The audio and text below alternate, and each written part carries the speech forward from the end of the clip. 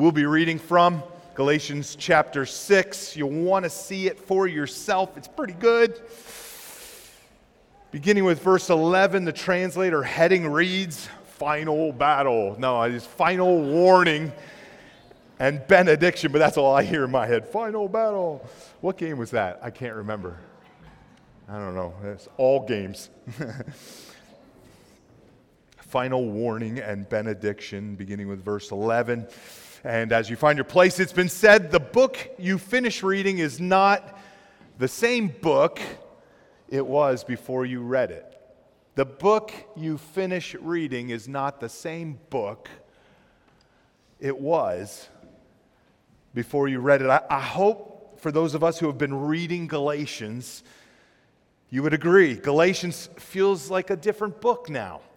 Feels like a different book now than what.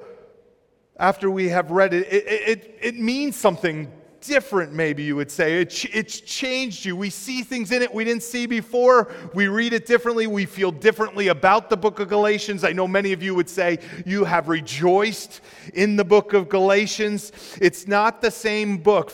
I would say for most all of us, I hope for all of us, it's not the same book.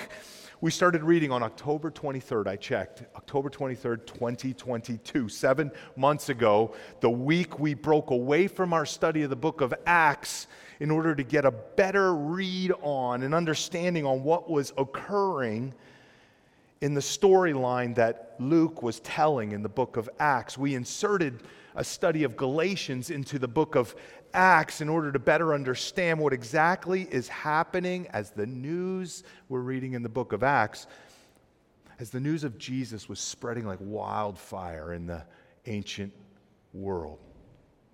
And 2 Sundays from today, we will restart our study of Acts right as the Apostle Paul stands trial before like the first ever church court. They are going to decide on the very things we have been reading about in Galatians.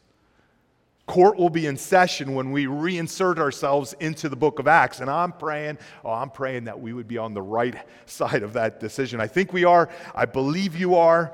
But listen, before we get there, the Apostle Paul is not finished yet. If you thought you were going to get a breather and a nice, happy goodbye, he's not pulling any punches. He hits his foot on the accelerator as if he couldn't drive harder. There's no backing down, no compromise here. In just these last verses, once again, you get the sense that Paul is coming out swinging with some fighting words. These are some fighting words. Would you look with me? Galatians chapter 6, beginning with verse 11. I'll read, then pray, follow along. Verse 11. I'll read through verse 16. The Apostle Paul writes,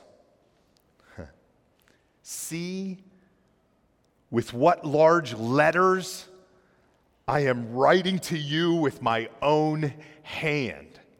Verse 12. It is those who want to make a good showing in the flesh who would force you to be circumcised, and only in order that they may not be persecuted for the cross of Christ.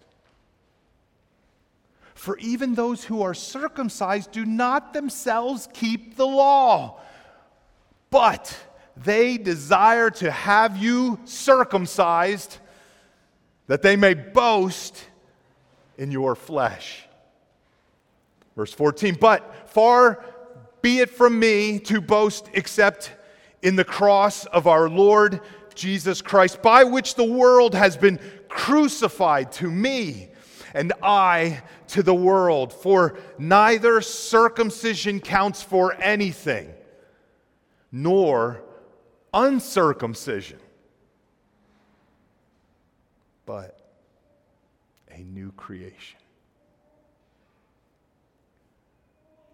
Verse 16, and as for all who walk by this rule, there's that word, rule. Peace and mercy be upon them and upon the Israel of God. These are the very words of God. Would you Pray with me for understanding, Father. Father in heaven, speak to us now is our prayer. Open our hearts and our minds to your way of thinking, your thoughts, your reasoning, your sensibilities. Open our hearts and minds to your truth. Don't leave us here. Don't leave us stuck in our old way of seeing ourselves and perceiving this world and our lives and our friends and our family and our neighbors, even our church, and you. Don't leave us here. Renew us, revive us, reform us, change us. And again, we wonder and marvel that you do it all simply through the plain reading and explanation of your book. So meet us here, we pray. In Jesus' name, amen. Amen. Well, all caps. All caps. Really? That's what we're going to do here. Verse 11, see with what large letters. Don't you love large all caps? I love all caps. See with what large letters I am writing to you with my own hand. Or see what large all caps I am typing to you in my email. Here we are at the end of the letter, and although scholars have been debating for at least 1,000 years, I think probably close to 2,000 years, of exactly what is going on right here.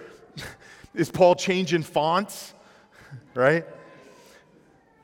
Is this Paul taken over for a scribe? Or has he written the whole thing and this is just bigger than the other part? Is he getting lazy, getting tired, getting a little loose with it all? Is it because Paul has bad handwriting? Or he's got poor eyesight, so he's got to write really big.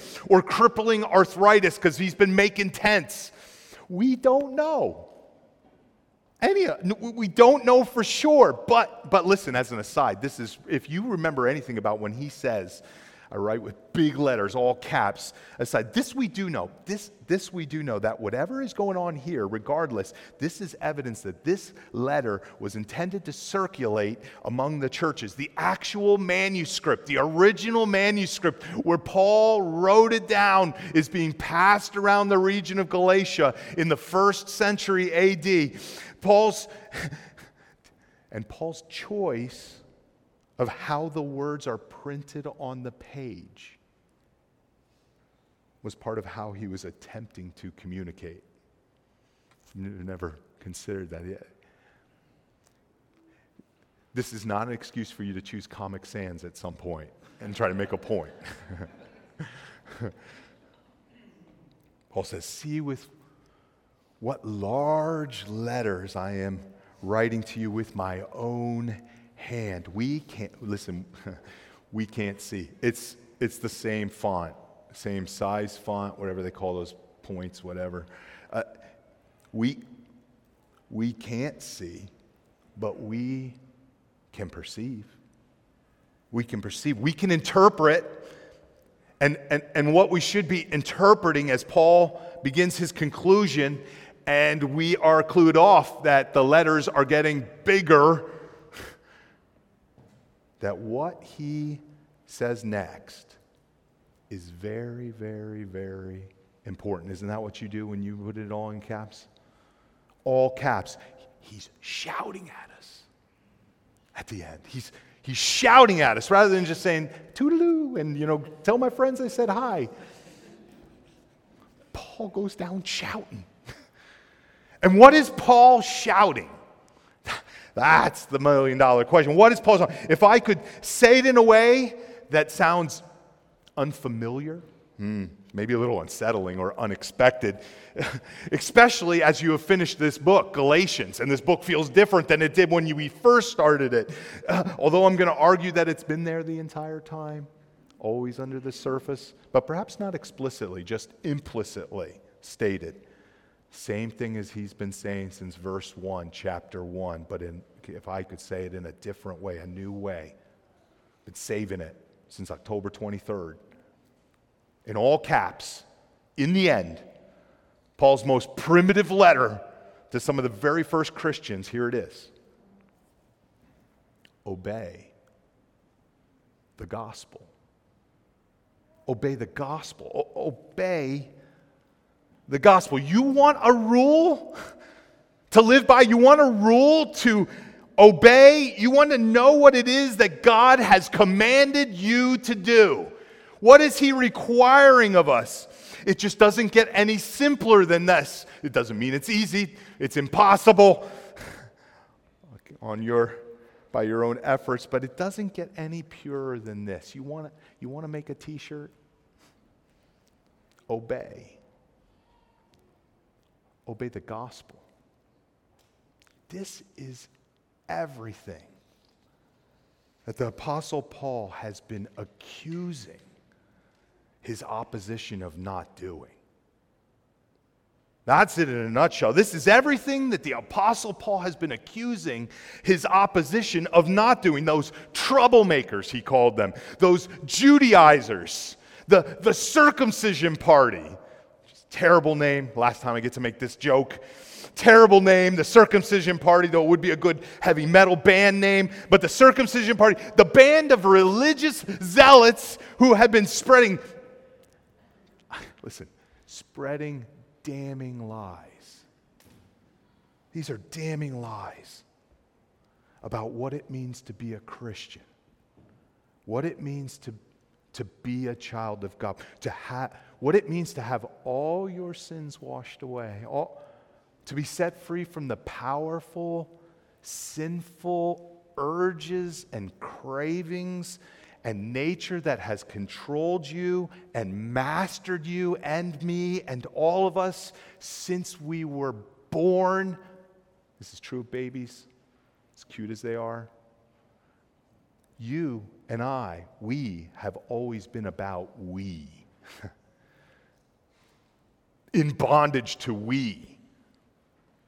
Believing lies, trying with all our might to save ourselves from ourselves, not even fully comprehending that we aren't even our worst enemies. Apart from Christ, we aren't even our worst enemies. Every one of us is an enemy of God.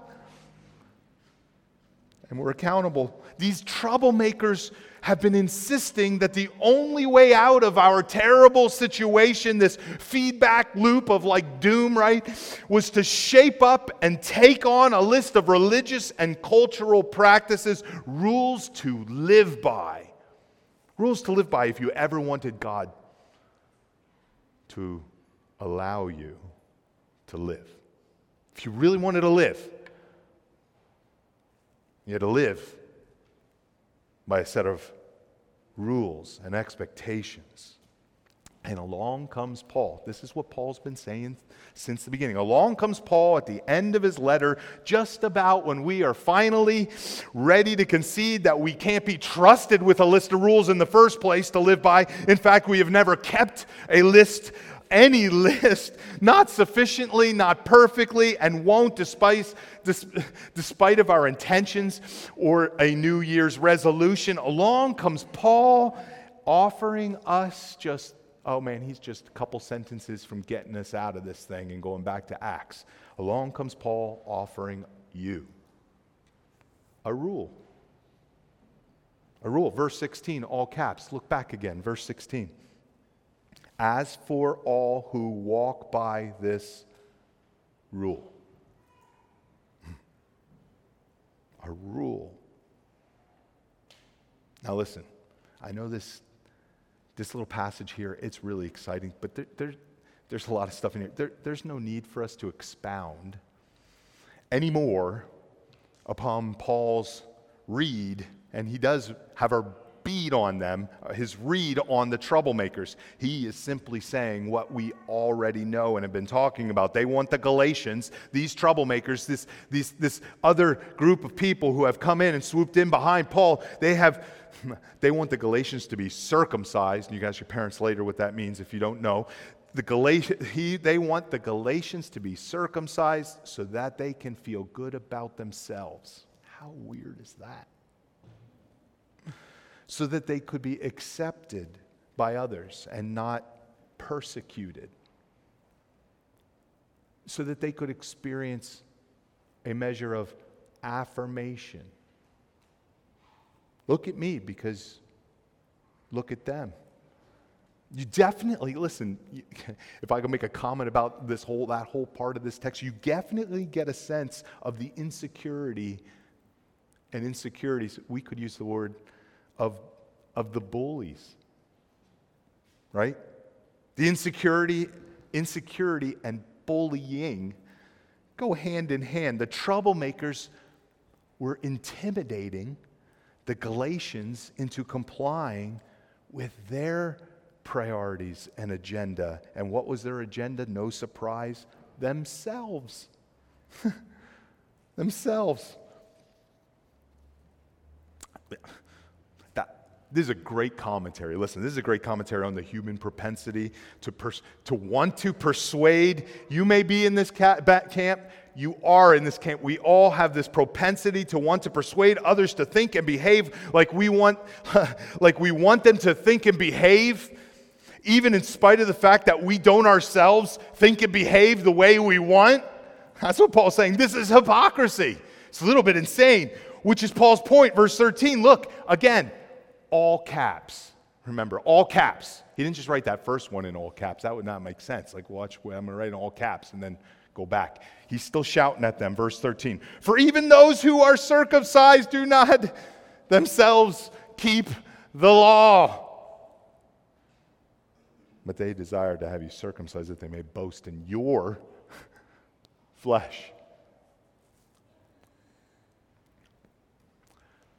But we don't really need to talk about this much more. What Paul is saying here about them, what Paul is saying here is something that he and Peter say throughout the New Testament. And interestingly enough, everywhere he says it explicitly, it's always in the negative, as in stated negatively. Here he's going to state it positively, but it's always stated negatively. Each time Peter or Paul talk about what we're about to talk about and what Paul's talking about here, it's a reference to God's punishment, as in those who do not obey the gospel will be punished. Those who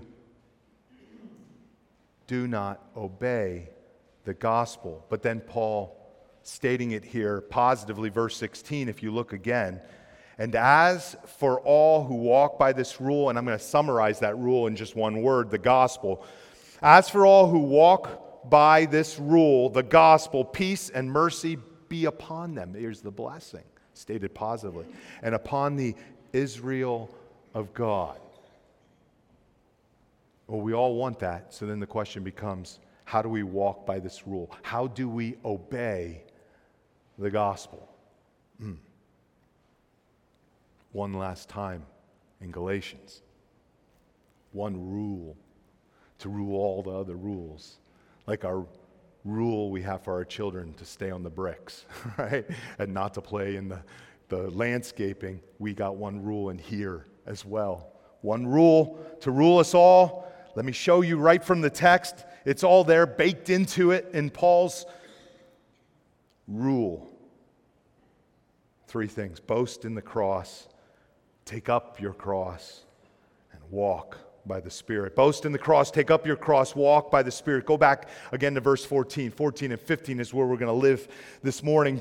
Verse 14, boast in the cross. Paul says, verse 14, but far be it from me to boast, except, not to not boast, but far be it from me to boast except in the cross of our Lord Jesus Christ.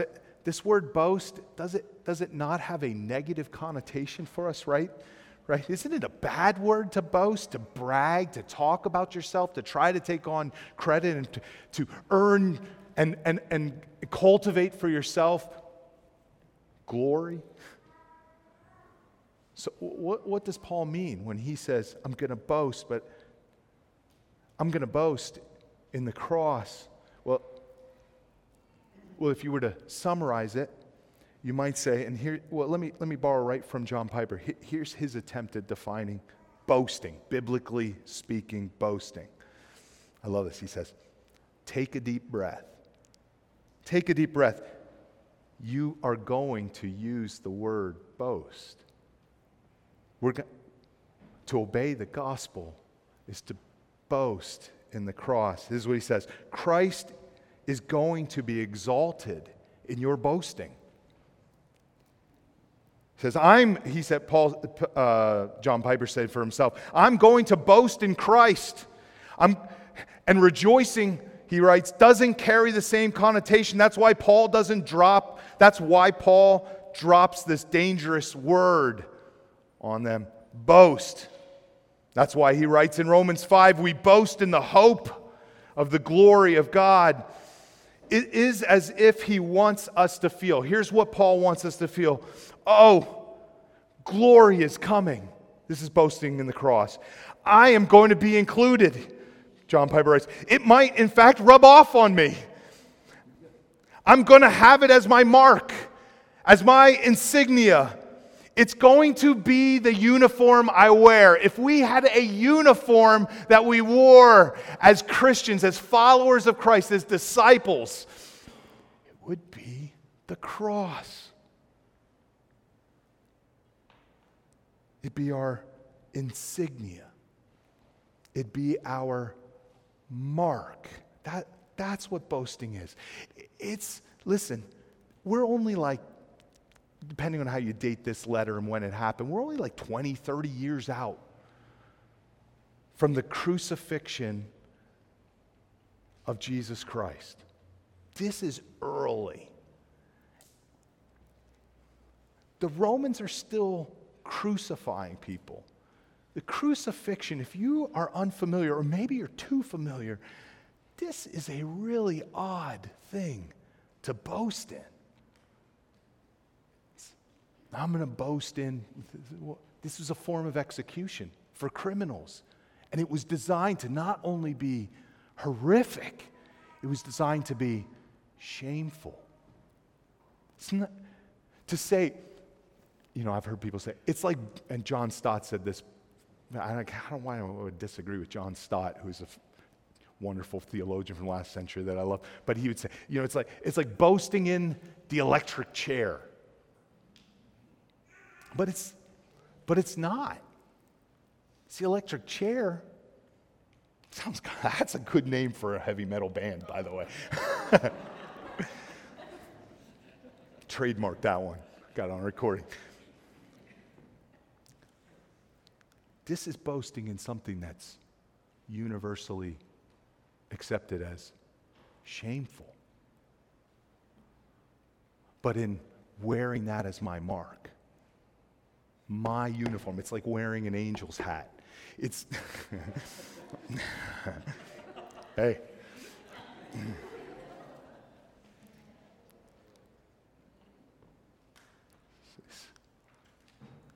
I see glory in this. This thing that the world sees as foolish and despises and mocks and persecutes. I won't boast in me. I won't boast in my achievements.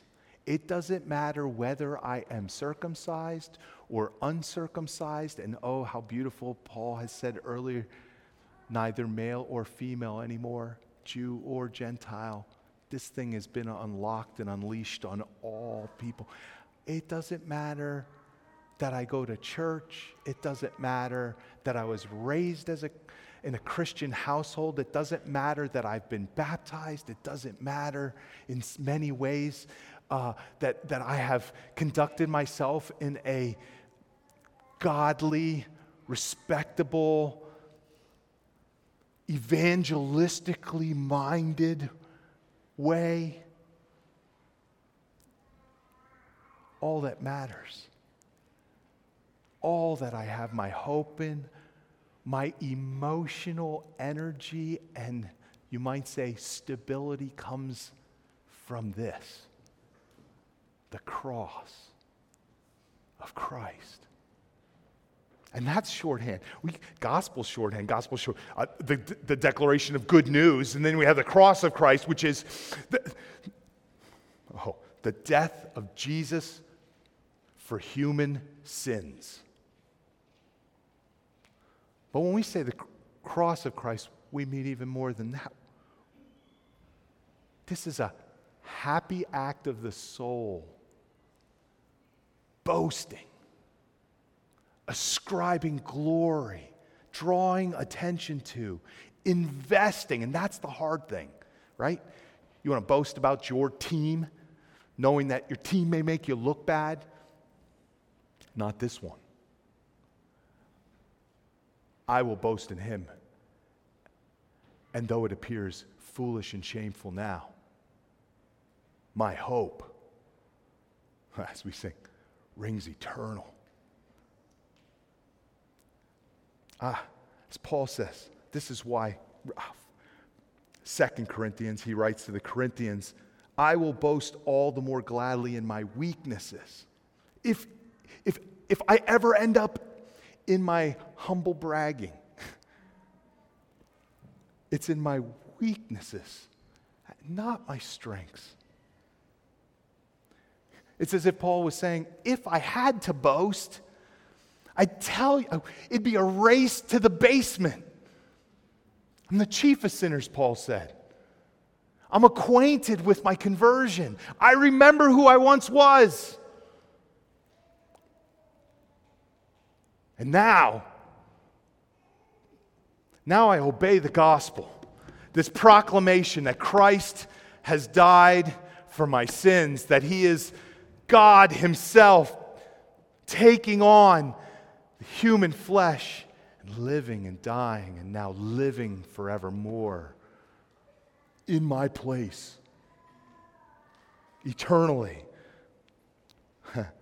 To believe the gospel, to believe that is to obey that gospel. To have faith in that gospel is to obey that gospel, to answer the call of the gospel, the claim of the call, to respond to that message, the news, that truth, all caps.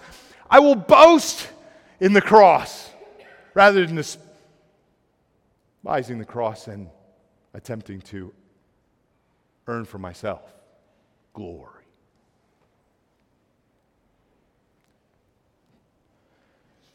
This isn't, to be clear, that in some way, obeying the gospel inserts some sort of huge achievement, human achievement. Michael Horton, he writes here, this is good. Never confuse Christ's work with our own. There's a lot of talk, he writes, these days about our living the gospel, or even being the gospel, as if our lives are the good news. Your lives aren't the good news. That's not what we're talking about here. This is what he writes. The gospel isn't what would Jesus do? Now go and do that, right? That's not what we're talking about. When we say obey the gospel, we're talking about boasting. Boasting in Christ. The gospel isn't what would Jesus do? Now go and do that, he writes. The gospel is what has Jesus done? Now believe that. And what does someone that believes that? They emotionally, spiritually, practically do everything to communicate to everyone. A reveling in, a wearing the uniform, marked with an insignia. That my only hope is in what Christ has done for me. That he doesn't want my good works. Oh, he's created me and saved me that I might please him by serving him, but he's not looking for my performance when he's deciding and evaluating and declaring, you are righteous. You are justified. You've been forgiven. All these things Paul has been saying the whole you've been set free. We magnify him. We magnify Christ. Not only, that's what Paul's been saying the whole letter. It's not as if we just acknowledge that that's what he has done, but by receiving it and in turn trusting, faith, and then from the inside out, all caps or very small font, rejoicing, declaring that He and He alone is the one who saves. Paul's been saying it since the very beginning. We're justified by faith, not by works, so that no one can boast. Paul's saying, but I don't mean don't boast. Don't stop boasting. Just everyone's going to boast. The question is who are you boasting in? And in what? And that has changed when we respond to the call to obey the gospel. Number 2, boast in the cross. Number 2, take up your cross. Here you go. Take up your cross. Verse 14. Look with me again. Verse 14. But far be it from me to boast except in the cross of our Lord Jesus Christ, by which the world has been crucified to me, and I to the world. Some theologians call this the co-crucifixion. As He has been crucified and we boast in Him and Him alone and what He has accomplished on the cross, at the same time, we take up our cross.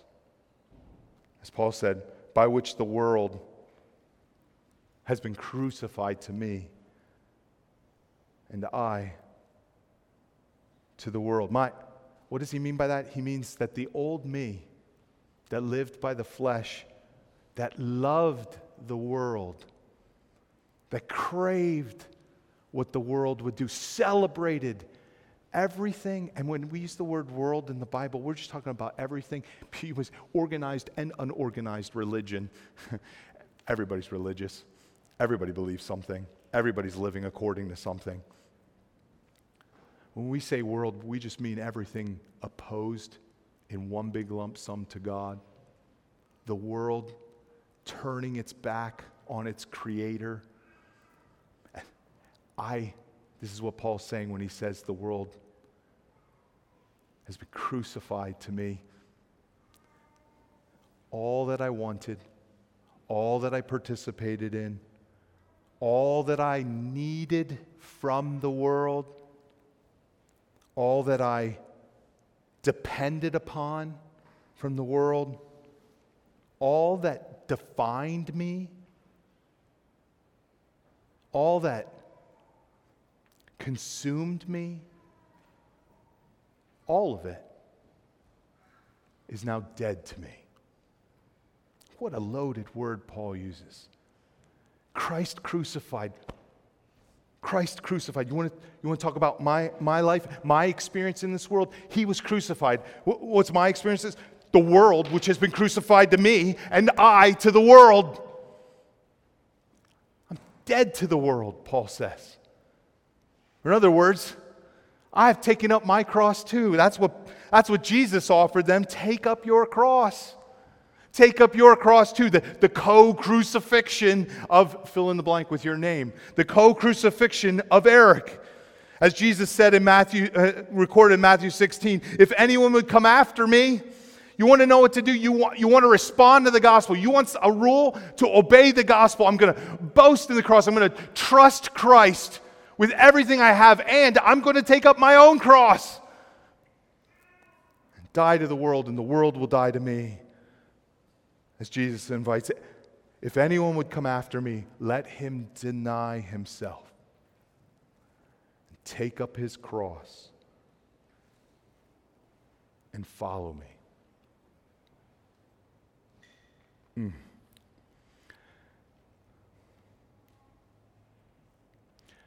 This is a hard one. This is a hard one, I think, for us who get the boast in the cross really good. We boast in the cross. Golly, I love it. We sing about the cross. Our name isn't like, Orange Community Church, or I'm not going to make fun of any other churches. Whatever their church name is, it's baked into our name, which is baked into good old hymns we sing, like if you caught it this morning and Come Thou Fountain, you get Sovereign Grace. We're not really like, yeah, like our name is in the song. No, we're like, no. This is the gospel. We love it. We boast. Far be it from us to do anything else but to boast in the cross of Christ. But to take that one step further and realize, me too. That I too must be co-crucified. That with him into the tomb I go. It's a hard one, I think. Maybe not for you. For me, it is. I'm a happy failure. When I realize I've sinned, I've not measured up to the mark, I've hurt someone else, sinned against you, sinned against the Lord, sinned in my heart all the time, and then I'm wrestling with it, I just keep plugging along, walking in the Spirit, happy, not feeling guilty, oftentimes. And I know, because I say to myself, there's no condemnation for those who are in Christ Jesus. But there is a call to be like him. We've been studying it for a couple weeks now. There is a call, Paul says at the end of Galatians, to walk by the Spirit, to respond to the work and the presence of the Spirit of God in us, to join Jesus in his crucifixion, take up our cross, deny ourselves of all that this world is offering us. And it's like a buffet. And as soon as we get out of the members meeting, not out of this service, we get out of the members meeting, we're going to walk out and get in line at the buffet. And it's going to be really hard to keep just walking by and say, no thank you, no thank you, no thank you, no thank you. But that's what Paul is saying. I'm boasting in the cross. And I've taken up my cross. I've denied myself. That's what it means to obey the gospel. That call on our lives. But lastly, walk by the Spirit. Trust or boast in the cross. Take up your cross and walk by the Spirit. Here's what it means to obey the gospel, the one rule. Verse 15, for neither circumcision counts for anything, nor uncircumcision, but a new creation. A new creation. Listen, the word there, that new creation, it is a big word. We're about to talk about this new creation. We've been filled and living by faith in the presence of God. We're now, as Paul's been instructing us for weeks, walking in the Spirit. We're born again. Let me give you this word. Born again. We're regenerated. We're a new creation. And it's bigger than that. As crazy as born again is, and to be remade. I'm a new person now in Christ. It gets bigger. It means there's a supernatural dimension to your life and to who you are. You're not just natural anymore. You're not just in the flesh. You're walking in the Spirit. There's a supernatural dimension in your life. There's a spiritual dimension to your life. In some ways, I know I've said this for years, that Californians in particular, we're really a spiritual kind of people. And there is a sense in which we're all open culturally to this thing. I think it ties all the way back to the surfing culture in the 50s. That's a whole nother sermon. But, and you surfers know what I mean. There is a sense in which we're all spiritual, but listen. You have trusted in Christ. You're boasting in the cross and not in yourself. You have taken up your cross. Listen, you're supernatural. There is a spiritual life. The Bible paints a picture from death to life, There is a regenerating of your soul, a regenerating of your whole life. You are born again. And some of us would say we're born again. And I would argue born again, just keep being born again. There's a spiritual element to us. There's a eschatological, a last times element to us, because in those last days, we're experiencing what will happen after that last day. There is something about you that doesn't fit in this world anymore. That's why you've taken up your cross and you have said no. You've denied yourself and you're following Jesus, who has gone out ahead of us. We sang about that too this morning. We sing about it every week. Jesus talks about this being this new creation, this life abundant, and an abundant life. He talks about it being an eternal life, a life that will not end. Even death itself, the sting has been removed. Even though it hurts now, even though it feels unnatural, because it is unnatural, still at the same time, death is not the final word for you who are in Christ. We have been operated on, surgically transformed. We have a new identity. We are in Christ. We are new, a new creation. The beginnings of an entirely new creation.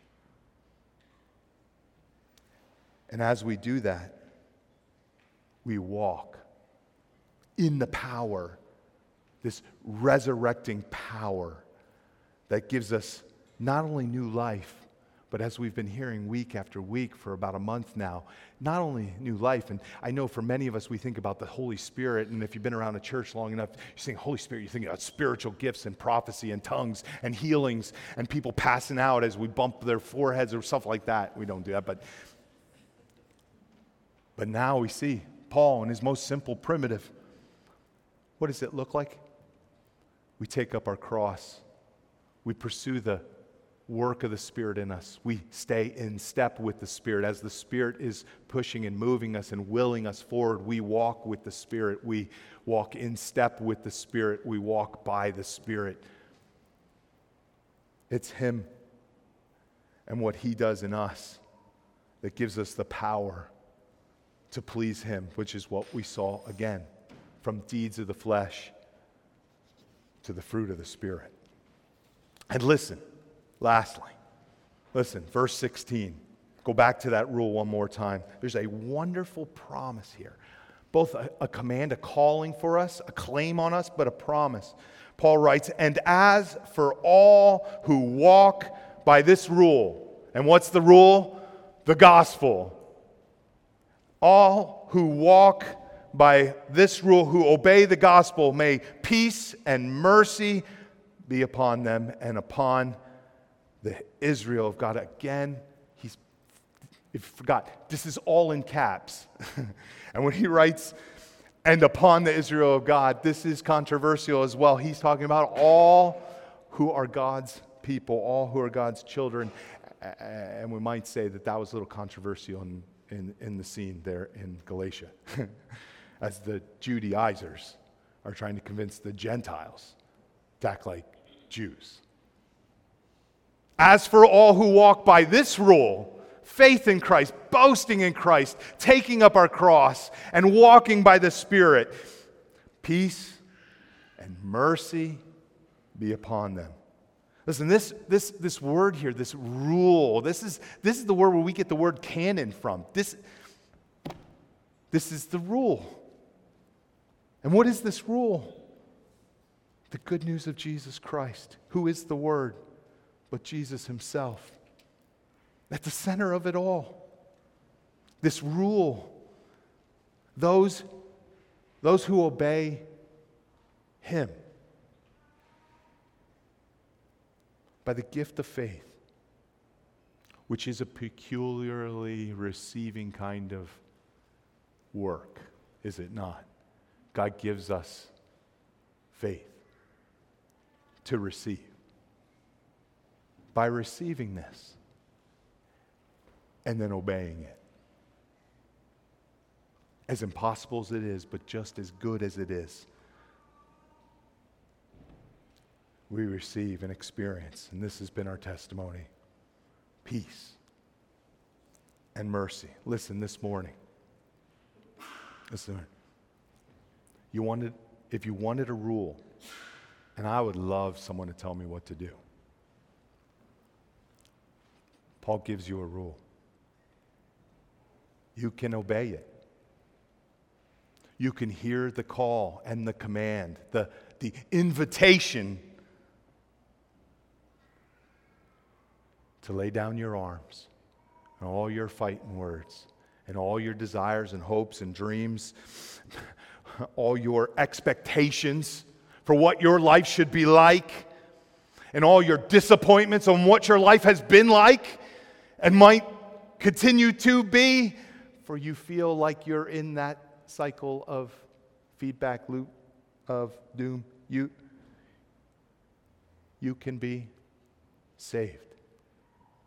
And in your saving, join all the Israel of God in obeying the one rule that we defend and we fight for and we sing and we teach and preach, that motivates and informs us in everything we do. The one thing we try to center upon, the gospel. Feel like you haven't been obeying that one? Some of you haven't even tried.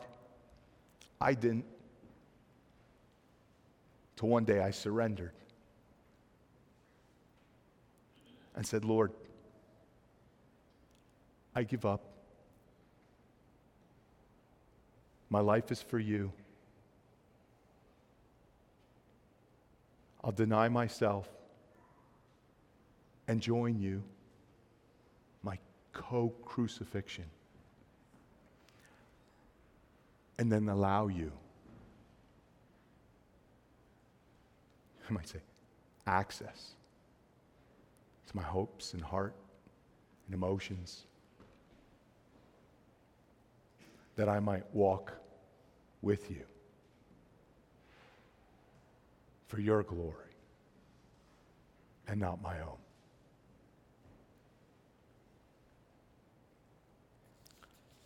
A rule, finally. May we obey this gospel. Pray with me. Father, this morning we rest again in your good news. We don't add anything to it. We don't separate anything apart from it. We rejoice in it. We confess it is our only hope. It is the truth. We have nowhere else to go. There are no other lists of rules to live by. Forgive us for all the ways in which we want to boast in ourselves and never take up our cross, but instead walk by our own wishes and dreams. Set us free again this morning. Oh, and I pray for the one who for the first time is getting it and sees your gospel for what it is, Jesus and Jesus alone. Lord, I pray you would give them the gift of faith. I pray that they would turn from their sins. I pray that they would cling to you, and I pray that they would experience the new creation. For your glory, for our joy. Father, thank you for your words. Meet us as we sing. In Jesus' name, amen.